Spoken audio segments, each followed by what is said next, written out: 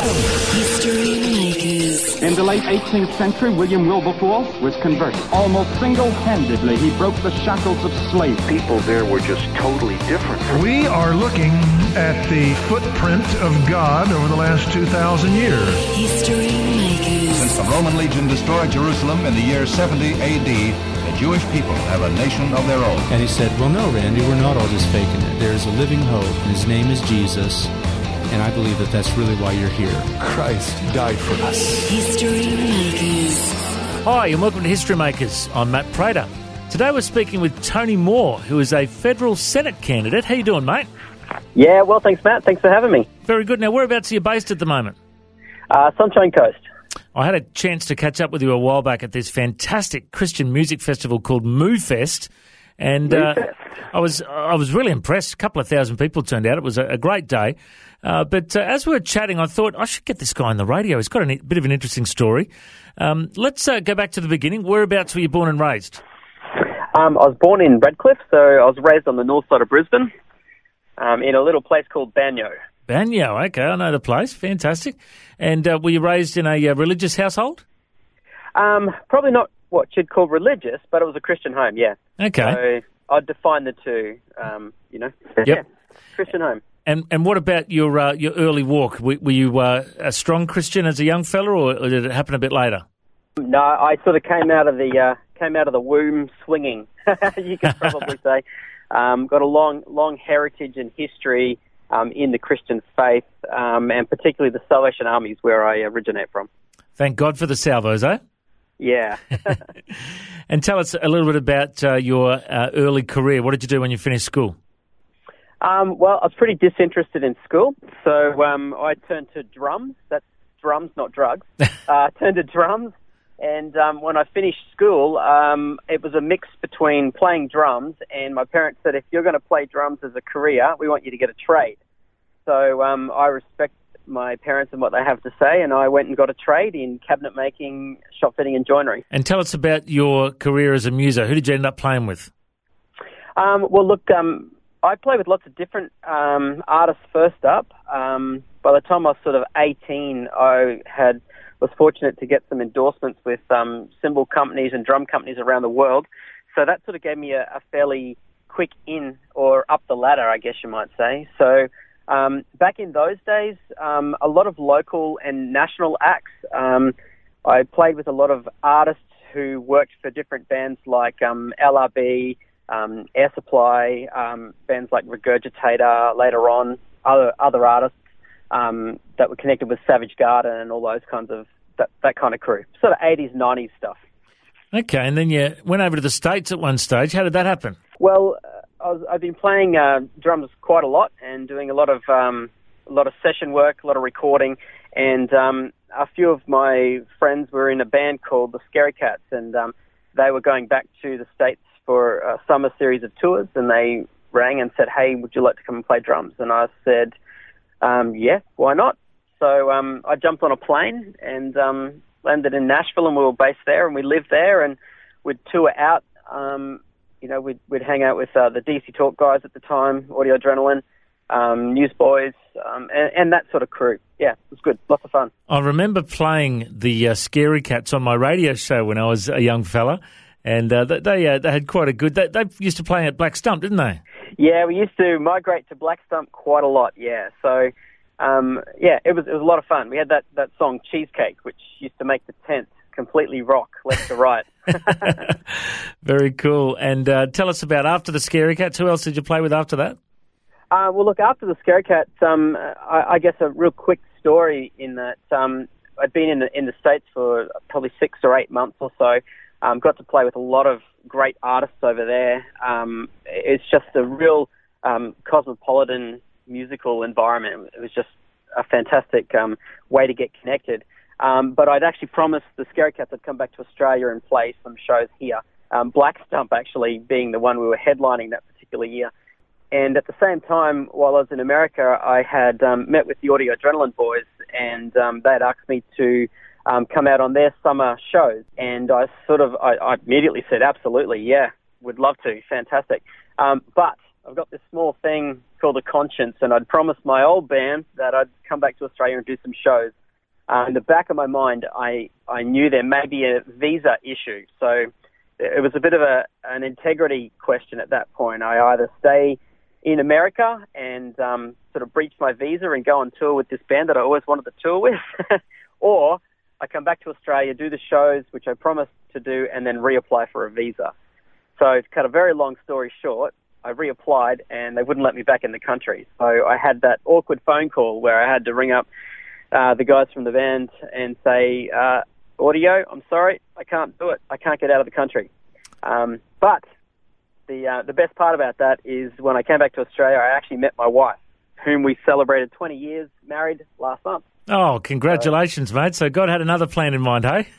Yeah, look, it's probably been the thing that I've learnt all along. It's that obedience is what makes what makes us real Christians. It's easy to just to go along with the flow and do what we want to do, but if we really want to be faithful Christians, then we have to actually be obedient. Sometimes that's going to cost us. And so, yeah, I went absolutely. I don't regret a single day of it. Now have 4 beautiful children, still play the drums a lot, and yeah, it's a big part of my life. Well, mate, it's good to hear about a muso with integrity and and a drummer with some brains too. It's good to hear, eh? Yeah.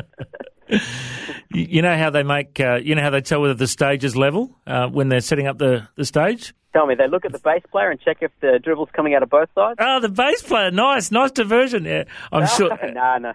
I'm sure you've heard all the muso jokes over the years. I won't go down that path. No, it's all good. But so tell us a bit about your career after drumming for all those years. Yeah, look, I guess when I came back from America, I sort of set up to be a recording drummer here in Australia and sort of stepped out in faith in that, but I really didn't. It wasn't a financial thing. So I fell back on my trade, ironically. Thank you, Mum and Dad. And I built a small business in cabinet making, became quite successful, and we ended up doing quite well. But then God started chipping me on the shoulder again and saying, hey, Tony, have a look around. Not everyone's as fortunate as you. Not everyone has a job. Not everyone has all of these things and a lovely family. And my heart really got turned towards children, particularly children who were being abused and things like that. And I guess at that moment, God sort of had spoke to me and said, I really want you to go back to university. Well, not back, actually go. Now, remember, I really did not like school at all. So as a mature age student, going back to university to study psychology was a little bit daunting to me. But again, that's the obedience thing. And I went, you know what, God? It's not what I want. It's what you want. So I rocked on up there and said, hey, I don't know anything about uni. Where do I sort of sign up? And they go, well, you actually have to qualify. And I go, well, how do I do that? And they say, oh, you got till 5 o'clock today to send us, these things. If you got it prayed, we can give you, a leg in. And so that's how I got into uni. And I compressed my degree. I figured I would make it as difficult as possible for me. So I worked full time and I did 5 units a semester. And anyone who knows about uni, that's a lot. And I finished it in 2.5 years and graduated and stepped from that straight into child protection work. So that's what I did. Mate, it's good to see that you're a jack of all trades. You've been involved in a lot of things. And you've recently been tipping your hat at politics. Tell us about your career in politics. How did you get into that? Well, funny, it sort of stepped off the back of child protection. Working in child protection is obviously a very confronting field. And what frustrated me the most was seeing how governments interacted with children and how their policies sort of played out and were working to, sometimes an advantage, other times a disadvantage. It really struck a chord with me. And when I tried to influence from the front, I'm a sort of a frontline person, go get my hands dirty, understand the problem, and then let's reverse engineer it back up to the top. But what I found in child protection and with government particularly is they don't work that way. They work from the top down, not the bottom up. So I started turning my eyes and ears towards politics, of all things. And very much, just like when I started learning drums is all about communication. I went, what tools do I need in order to communicate? So I very quickly went straight back to university and grabbed a few more qualifications and things like that to sort of equip me. And then that saw me, I joined the Family First Party, and soon became an executive director of the Queensland branch of that, and ran in a local election to get my feet wet, and then followed that up with an election in which was the most recent federal election up here in Fisher. So, yeah. And tell us about the issues that you are passionate about.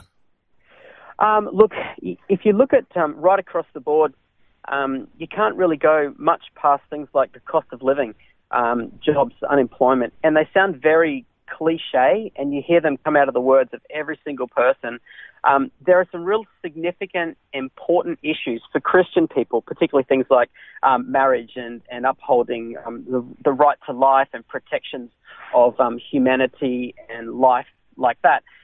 But they are a subsidiary of a whole cluster of other things that are really significant. If we can get people with a job, and if we can keep them employed, and if we can invest in the family unit, and lowering some of the pressures like cost of living, then we can build healthy families. And if we have healthy families and healthy family units, then many of the other things really just fall from that.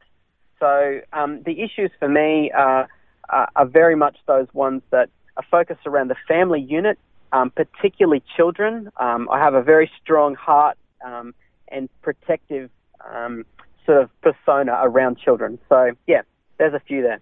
It's good to see a young bloke like yourself so passionate and so well-spoken to stand up for righteousness in this nation. And we need to be praying for more people to stand up and, step into the political realm. So tell us a little bit about what you think the current climate is like in Australia. There's a lot of anti-Christian sentiment coming from parties like the Greens and from the media. It seems to be it's really just turned in the last couple of years. What are your thoughts on that? Yeah, Matt, you're absolutely right. There has been a culture shift. Now, part of it comes from this ideology of separation of church and state, where people have sort of misinterpreted what that actually means. You know, the whole concept of a separation of church and state wasn't actually to remove godliness from politics or from Christian people speaking into those spaces or even having an opinion, for goodness sake. But what it was is to stop the state from meddling in churches and meddling in religion. So from that perspective, we've got really a miscommunication about what church actually is and what it means in a society like this. Now, much of the government's real front-end work is delivered by Christian people. It's delivered by churches who often volunteer. Yes, they do receive grants at times, just like any other, non-government organisation. But particularly churches have a heart there to help people without actually having a handout to be paid for it. Now, there are some left side of politics people who really are quite offended by that, the fact that Christians are in that space, because they perceive that wherever there are Christians, they're also trying to convert and save people. But like William Booth once said, we need to be people. William Booth, obviously the founder of the Salvation Army, he said we need to be people who have our heart to God and our hand towards man. And that's sort of a position that I take. I'm very much a practical person. I play drums. I use my hands. I build stuff with my hands.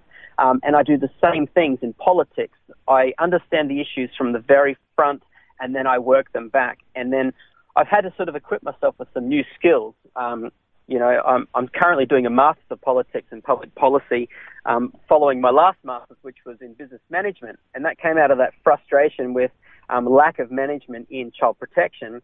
And I've got these new skills that I'm using in order to be able to talk a language that politicians can understand, so that I can knock on the door of a senator or I can knock on the door of the Prime Minister and say, hey, we have an issue. This is what the people are asking for.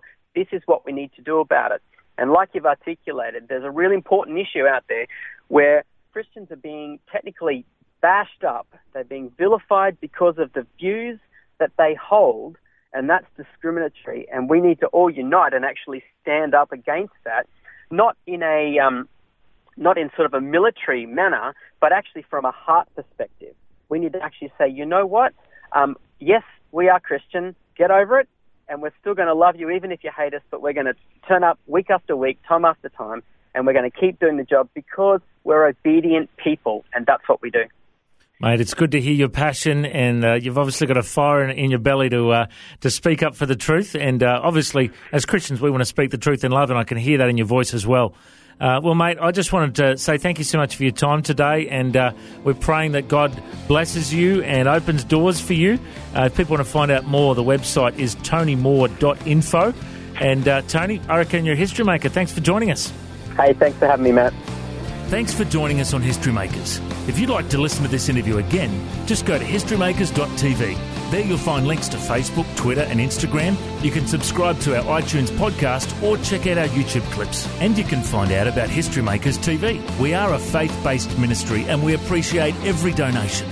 You know, the vision of History Makers is to share the good news of Jesus Christ to the nations of the world. If you'd like to partner with us, send us an email, info@historymakersradio.com. God bless you. Have an awesome day. I'm Matt Prater, and why don't you go and make history? History Makers. History Makers is proudly sponsored by Bible League, who serve the local church and other partners around the world by providing Bibles, scripture materials and training to help people meet Jesus. They provide God's Word to a lost and needy world. Bible League plants Bibles in prisons, among persecuted Christians and in poor nations, bringing the love and light of Christ into many people's lives around the world. Make history today by joining our friends at Bible League and planting a Bible that will help someone meet Jesus. Go to bl.org.au. Station sponsor,